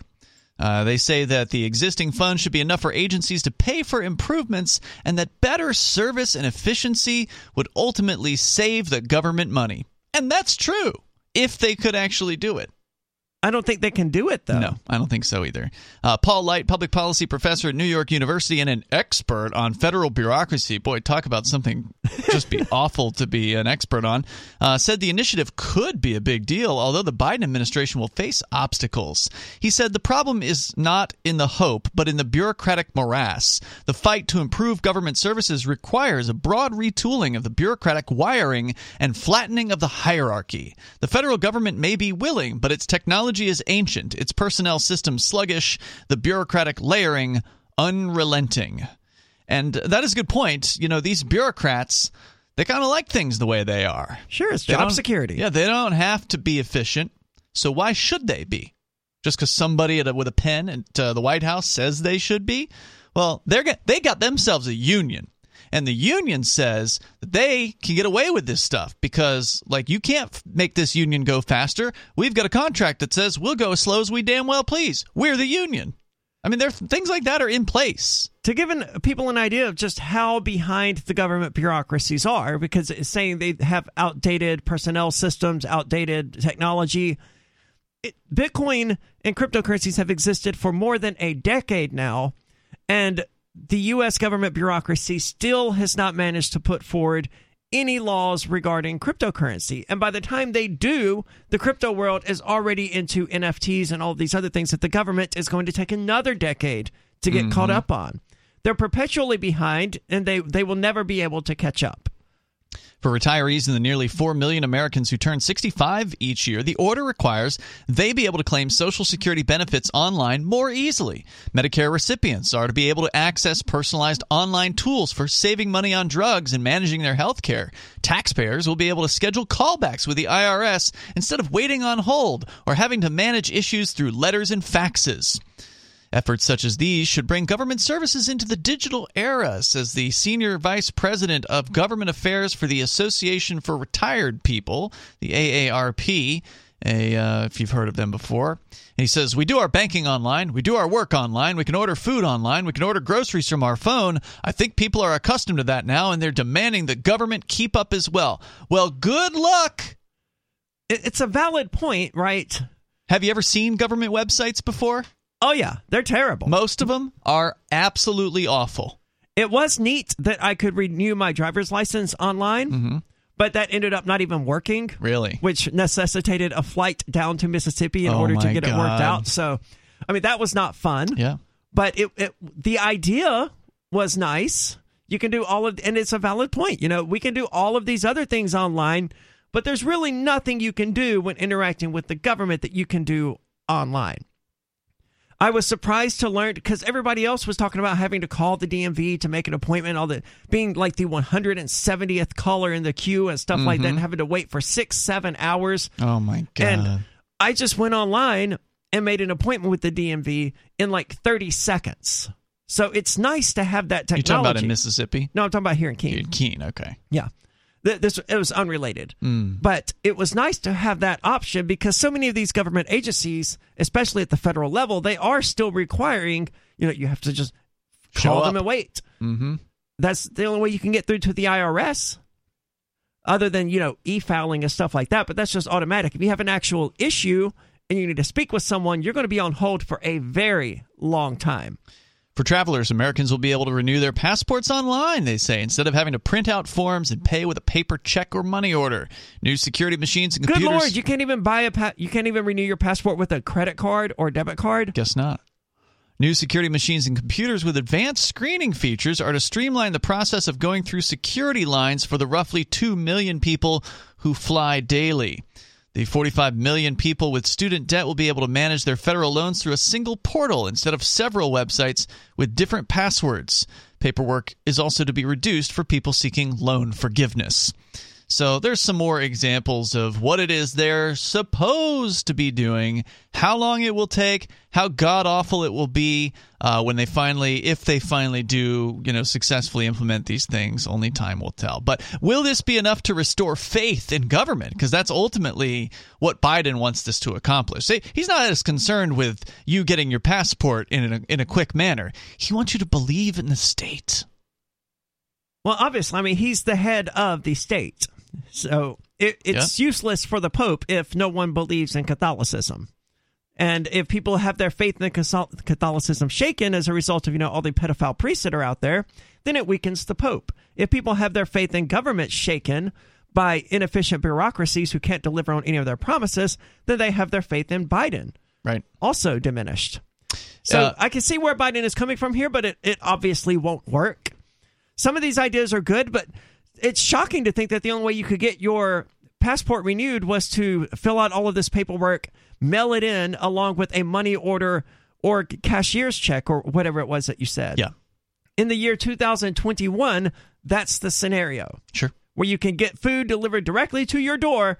You still have to print off these forms and mail a check or money order to the government for a passport. So that's not even a decade behind. That's multiple decades behind for this government agency. An accountant based in Cincinnati and the co-chair of the advocacy group Small Business for America's Future said changes in the order are necessary because companies are frequently on their own when navigating the federal bureaucracy. She said, quote, "It's needed because things have really gotten worse. There's too big a labyrinth to weed your way through when you're trying to deal with government."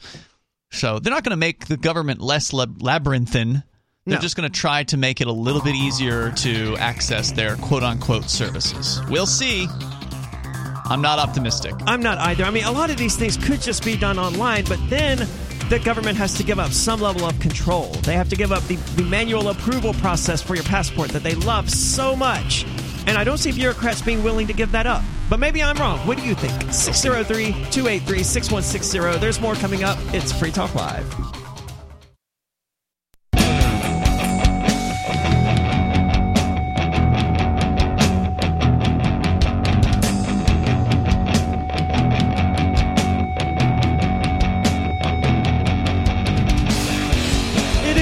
Free Talk Live, where your calls and thoughts are welcome. Take control of the airwaves and talk about whatever is on your mind. 603-283-6160. If you'd like to do that, that's 603-283-6160. With you tonight, it's Aria. It's Ian. And I'm so disappointed when I look over at Restream and I see all of the chat. It's just YouTube. People, get out of there. Stop watching us on YouTube. We're probably going to be suspended by the end of tonight's episode or by the end of tomorrow's. Or the end of the year. We don't know. No, we have no idea, but it's going to happen. We're going to get suspended again from YouTube, and we'll be gone. Stop dealing with that. You can always find us on Odyssey. You appear to like us. At least enough to... even the haters appear to like us. They followed us to Odyssey when we were suspended from YouTube. Did. Well, go back to Odyssey and go back to hating on us there because you won't have to worry. They don't like Odyssey because the chat never goes away. So the haters that are in the chat on YouTube, they like the YouTube chats because those get reset every night. There's a new chat. Right. But if you go over into the Odyssey room... you can just scroll up and see those people saying the exact same thing every night, and it just makes them look so repetitive and so boring. Well, they are repetitive and boring, but seeing it day after day doesn't make it any more exciting.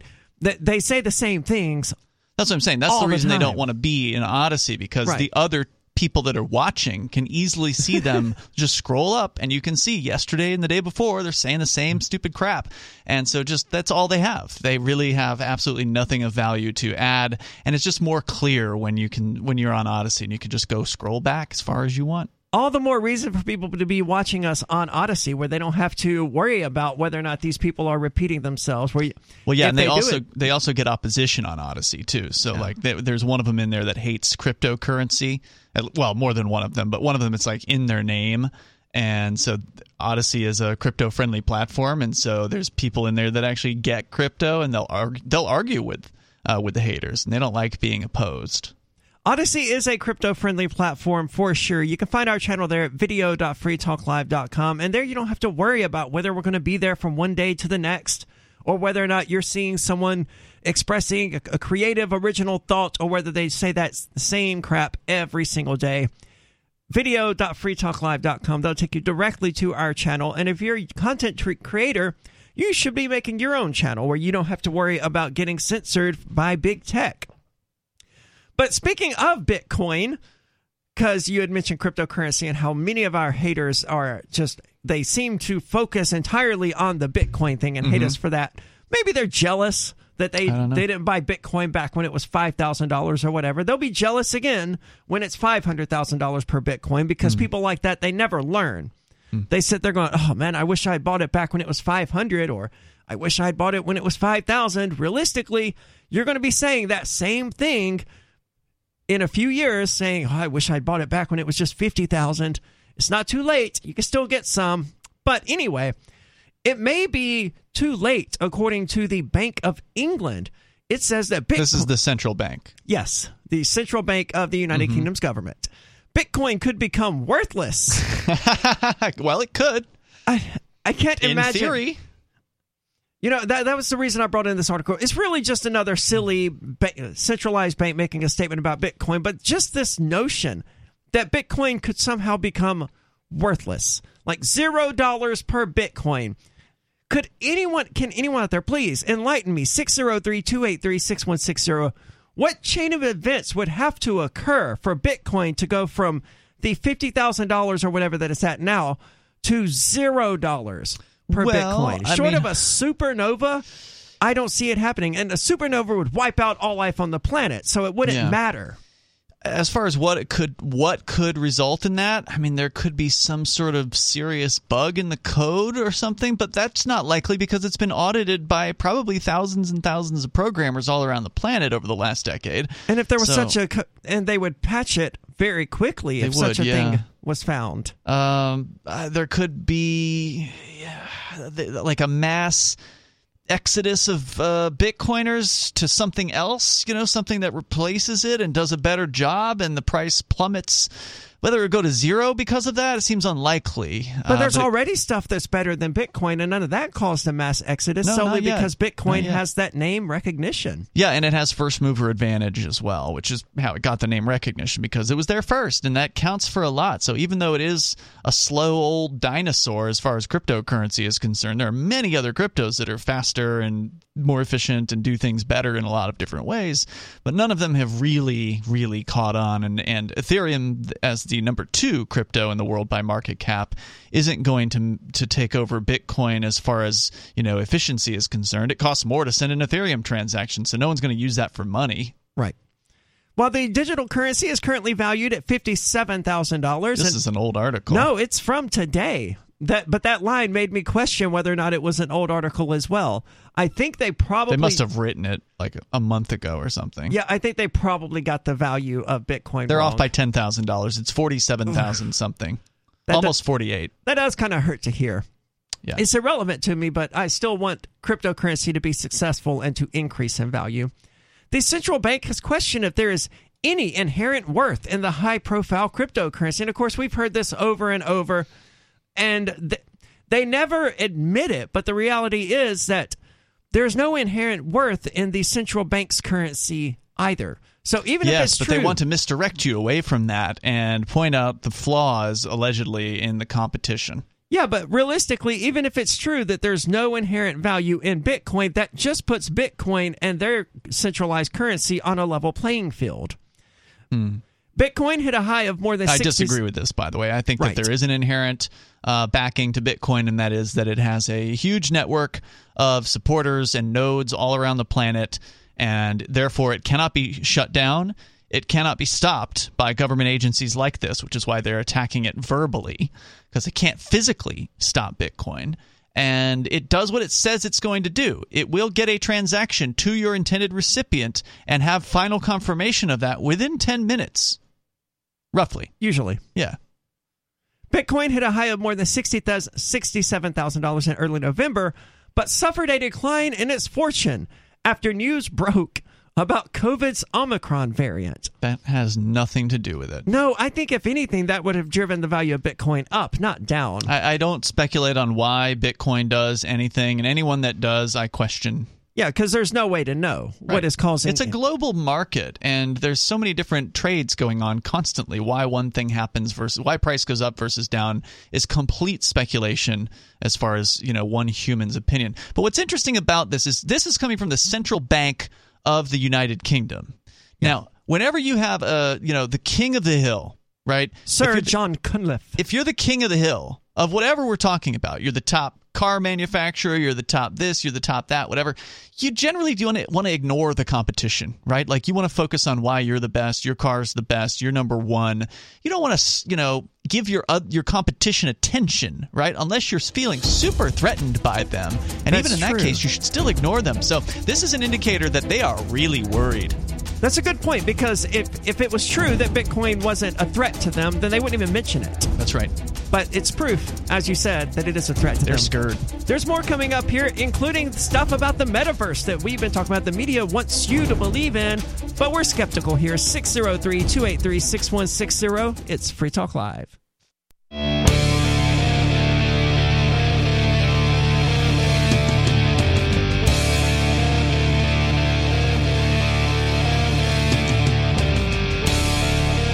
It's Free Talk Live, where you can take control of the airwaves and talk about whatever is important to you. 603-283-6160 if you want to do that. Again, that number is 603-283-6160. With you tonight, it's Aria and Ian. And the media, for the last several weeks at least, has been making a really big deal. Every single day, just about, on Drudge Report, there's stuff about the Metaverse. And it sounds dystopian, really, when you drill down into what it really is.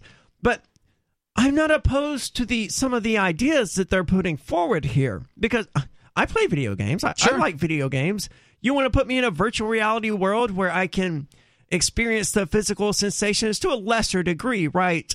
Like, if my character gets stabbed with a sword, I don't want to feel like I need to go to the ER here. Just a gentle little push from whatever haptic feedback device you have in place would be fine. Those kind of ideas sound great. But that's not what they're talking about here. When they talk about the Metaverse, they're talking about something more like Second Life, but it takes over and sort of supplants and replaces your real life. Which is not good. It is. I prefer the real world, or at least what I perceive to be the real world, which is this world that I'm existing in right now and speaking in, not the video game world that I know is not real. But you also, you don't hate life. You're not constantly depressed or anxious about, going out there and doing new things or whatever. And there's a group of people that they don't make friends easily, or they're depressed and they just don't want to go out and do things. And these people live at home, and this is an outlet for them. So, I mean, it's sad, but unfortunately, it seems like that's the way things are going. Yeah, it's sad. You're absolutely right, and it's an escape. I can't wrap my head around that, though. But they can escape through video games, and they have been. This is another thing they're going to be able to escape into. Spend even more time with a VR helmet on their head. Immerse themselves even deeper, because why is that easier than interacting with real people, though? That's the part I don't get. I understand if there's a game aspect to it. The game itself is fun. Yeah. But if it's just you're having a VR Zoom meeting or whatever, or you're attending some digital wedding, there's nothing really fun about that is unique to that experience. I mean, why it's not any easier to do that?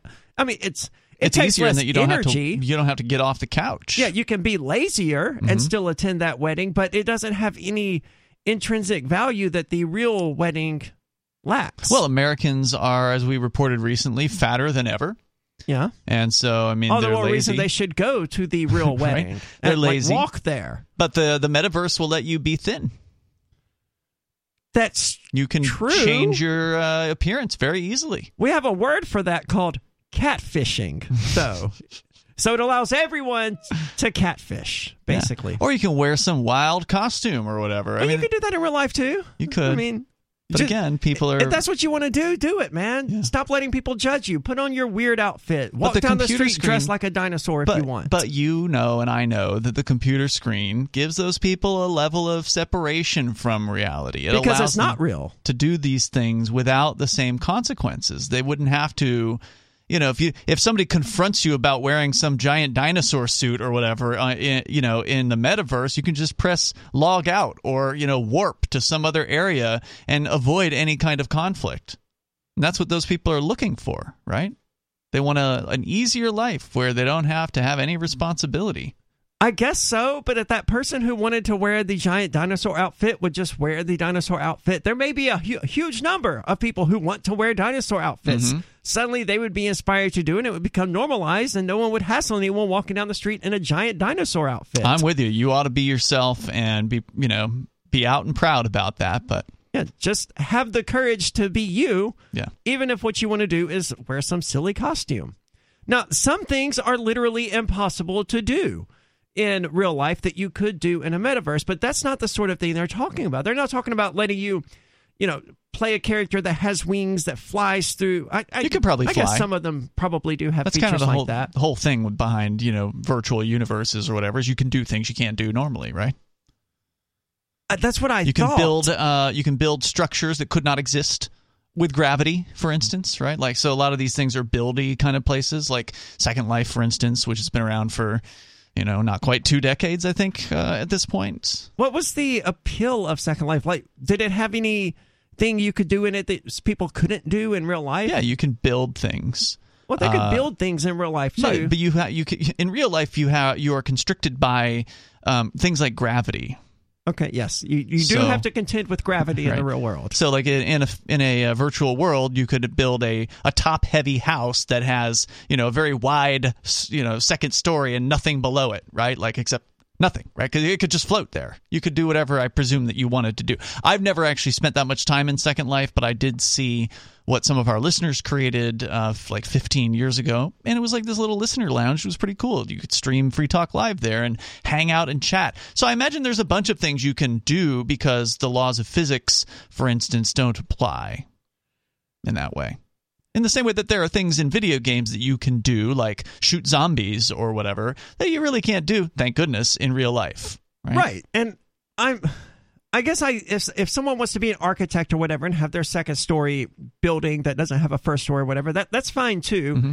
But from what we're being sold on this metaverse thing, that's really not what they're billing it as. Not like you have the story about the metaverse marriage that happened, and of course that's not even the story we want to get into. Well, they're billing the metaverse, and you touched on this earlier, as this replacement for real life. So they're taking you can't get COVID by attending a wedding in the metaverse. So they're billing it as it's a replacement for real life. So they've taken VR, which has previously been marketed as cool video game tech, to, hey, you can have a meeting, you can have a wedding, you can have a store, you can have whatever. These things that you would normally leave your house to go and do can now be done through virtual reality, and they're calling that the metaverse. And the thing that's I wanted to talk about tonight with this is the New York Times has a feature-length story that just goes on and on about the breathlessly announcing that someone has had a wedding in the metaverse. The headline, "Getting Married in the Metaverse. One couple's recent nuptials in the virtual world known as the metaverse showcase the possibilities of having a wedding unfettered by the bounds of reality." I mean, which sounds like it could be fun, but it's not a replacement for an actual physical wedding. I don't know about you, but I don't have fun at weddings. After the wedding can be fun. I find weddings to be absolutely intolerable. I mean, yes. I can't stand them. The actual going to one ceremony online, of the wedding is not fun at all. So going to one online might even make it worse. I don't know. But I'll tell you what, the image in this particular... I'm just going to show you, Aria, because obviously we're on the radio here, but boy, oh boy, look at this technology here with the lovely couple. How would you describe this image that you're seeing? For anyone who's familiar with Nintendo, they're only barely more defined than Nintendo Mii's. Let me think of a clearer example for people out there. Your Facebook avatar that people could make a few years ago was about on the same graphical level as these characters. It's laughable what this looks like. Minecraft is only barely less defined than what we just saw. And Minecraft was meant to be graphically insufficient or inferior. As I was looking for this, so when I saw this headline, I didn't even read the story because all I needed to see was like this sort of, oh my, the metaverse has weddings. Oh wow, look at how, amazing. This is technology. And I'm thinking, they must have, I thought like, they surely did this in Second Life 20 or 15 years ago, right? I'm sure they did. And so I looked, and sure enough, there have been people having weddings online at least since the 1990s. Like before Second Life, people were having weddings online. And somebody over at a website called themarysue.com really just summed this up. And they just tear this New York Times piece a new one. And I want to share that. Let's get into that because I want to hear that. I mean, even not getting married, even getting married in the metaverse and things like that. There's the guy who married his Nintendo DS character. Weird stuff with technology and the online world has been going on for a very long time. There's nothing new in this metaverse that hasn't been done already. There's more coming up. It's Free Talk Live.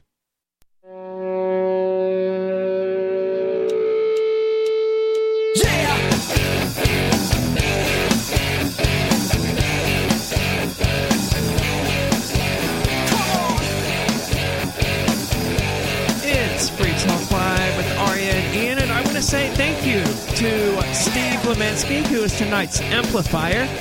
This means that Steve is a member of the AMPS program. You can find it at amps.freetalklive.com. That's amps.freetalklive.com. Steve is a gold level member, which is the tier for $10 per month. We don't ask that much. To get in, all you have to do is sign up for $5 per month. That's the silver membership. Steve is a gold level member, which means that Steve likes the show just a little bit more, or has a little bit more that he wants to offer up and support. However, it should best be phrased. Thank you so much for that, Steve. It does come with a number of cool little features, like the BitBox that we're giving away. That sort of thing is rare, though.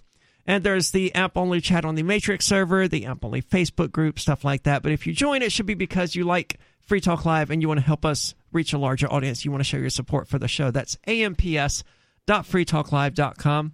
We have David calling from New Mexico. David, you're on Free Talk Live.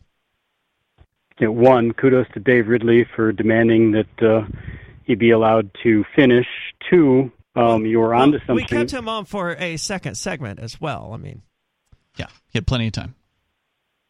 Yeah, he had plenty of time. What he objected to was being talked over, interrupted when he was in the middle of making his point. Thank you for the call tonight, David.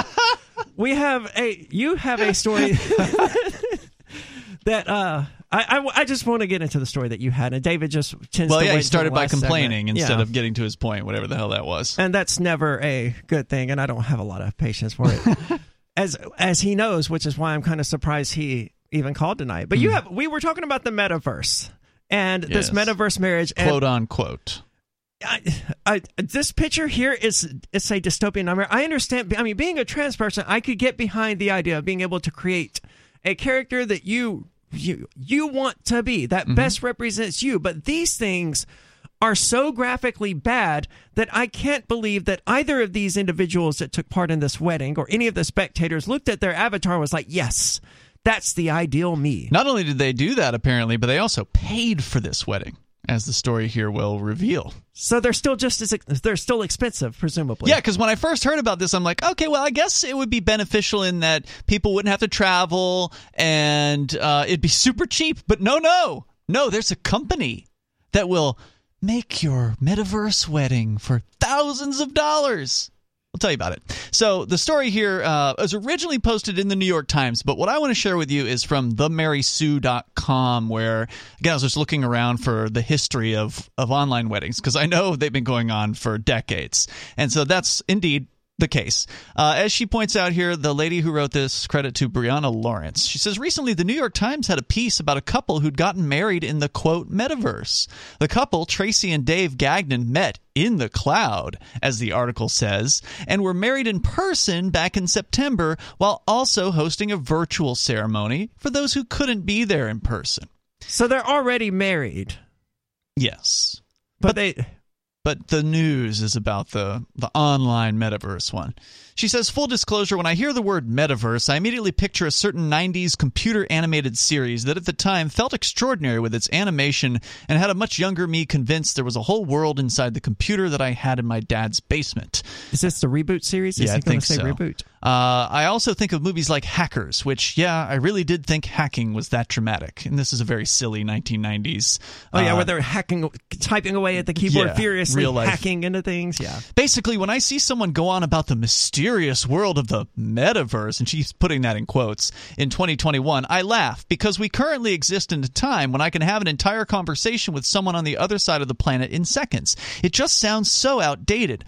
And then she cites a tweet from someone named Grim V. Vice on Twitter that cites the New York Times article about this online wedding, and he or she says, every article talking about a groundbreaking metaverse thing is just something that was done a decade ago in World of Warcraft or Second Life. Anyway. They're absolutely right. I can't think of one, but there have certainly been, I can't think of a wedding, but there have certainly been all sorts of ceremonies that have happened within World of Warcraft. And she says, it also, in the case of this wedding provided by a company called Verbella, looks outdated too. And then cites another tweet from That Reed Bryce, who says, how does this look worse than Second Life when that came out nearly 2 decades ago? LOL. It does look really bad. I mean, this could play on like PlayStation 2, GameCube era. Bad. I mean, they this are is 2021. Not good. According to the New York Times, Verbella is a company that builds virtual environments for events. In a time when COVID has prevented us from having events, no, it was the government, it's no surprise that there are companies offering ways to recreate what can't currently be done in person. Well, I happen to know it's happening here in New Hampshire. People are having real-life weddings. As someone who used to frequent conventions, a lot of them went completely virtual, some using Zoom to host panels, and others actually recreating an entire exhibit hall that you could virtually walk through. That being said, the reason people are dunking on this wedding is not that we have any problem with the event itself, but the way in which the New York Times presented it as this never been done before, and is this the future we envision when watching the Jetsons tone about it, which, LOL. No, the Jetsons didn't have virtual realities that they spent all of their time in. But she's talking about the tone, right? Okay. Like, oh, this is amazing. She says it's not the couple's fault, of course, but this new mystical new virtual space narrative is hilarious. She says the article being linked is from 2008. She links to another person's tweet. But apparently there's evidence of virtual weddings from as far back as 1996. So people have gotten married in virtual ceremonies as far back as they could. As far back as the technology would essentially allow them to do so. Yeah, that's 25 years ago. Yeah. Yes, there's mention of Animal Crossing at one point in the New York Times piece, but overall it's being presented as some sort of newfound technology when gamers have been going to virtual weddings for years, and those weddings can look like this these days. And then she gives an example of a wedding that happened apparently in the Final Fantasy XIV universe that looks like, well, more appropriate to the graphic technologies of today, right? Than this ridiculous cartoonish wedding that that the New York Times has pointed out. The difference, I suppose, is that Verbella can customize the event to look exactly the way you want at a price, of course. They cite the article. Patrick Perry, the director of event sales and partnerships for Verbella, said the cost of holding an event in the metaverse, quote, depends on what you want, saying that if there's an engineer building out an MGM ballroom or something of that nature, then the cost goes up, ranging from a few $1,000s to well over $10,000. I mean, to be fair, if you wanted to have this wedding yourself, you don't want to have to pay someone, you could build it yourself however you wanted in Minecraft. That's right. It would look about the same. Or any of these other virtual worlds that are out there. I mean, and if you wanted to pay $15,000, I'm sure you could get some Blizzard developer to set you up with a wedding or something. Or somebody will rent you their already existing space for probably $100. To be fair, the Gagnons didn't pay for their virtual wedding. The co-workers of theirs chipped in to put it together for them. According to the New York Times, Ms. Gagnon estimated it would have cost around $30,000 had they paid for it. Representatives for Verbella declined to disclose a price for the event. Verbella, my dear friend, if the final product looks like something from the early 2000s when we know it can be done better, then I'm better off using items in Animal Crossing to make my own wedding chapel. If you're going to provide a service that already exists in some way, shape, or form, you have to do something that makes it worth using you instead of, well, downloading Final Fantasy XIV and, hey, they're kind enough to give you an entire video game to go with it. And then also look at the options you get in Second Life. And then they link over to, apparently the Second Life official website has an entire section about online weddings. So she points out Verbella has a lot of catching up to do. She says, I think a part of me is also especially salty because I grew up in a time when doing such a thing was seen as weird and a sign that someone was too obsessed in whatever game they were playing. The thought of having weddings in-game was met with this sort of seek help dweeb mentality. Well, that's kind of true. Yeah. She says, I do feel some kind of way when it's presented as this new, innovative idea instead of acknowledging that it's been here the whole time. So that's kind of the point here is like, that's what they're acting like with this metaverse, is all this stuff that's really just old hat being repackaged by Facebook and these mega corporations now acting like it's something fresh. Yeah, and it's not. And it's crap. It's not a fresh new, load of crap. And it looks terrible. This isn't the first screenshot or image we've seen of the metaverse. They've also shown some buildings and stuff like that. They're not any more impressive than this is. I mean, well, it's supposed to be accessible by people, but on the other hand, Facebook is only letting VR customers in to their Horizon Worlds thing that they just released. So who the hell's going to be there? It's going to be empty. I won't get the Oculus Rift because I don't understand why it has its own library of games instead of just basically being a glorified display and controller that you connect to your PC. Because Facebook wants to have control. But it would be so much easier if that's what VR was, especially on PC, but it's not. And it would look better if they weren't doing it like this because this looks terrible and I don't want to have anything to do with it. Can you imagine paying for this? $30,000 of that. We're out of time for tonight. You can join us in laughing at these people at chat.freetalklive.com. That's our social media server, our chat server, chat.freetalklive.com.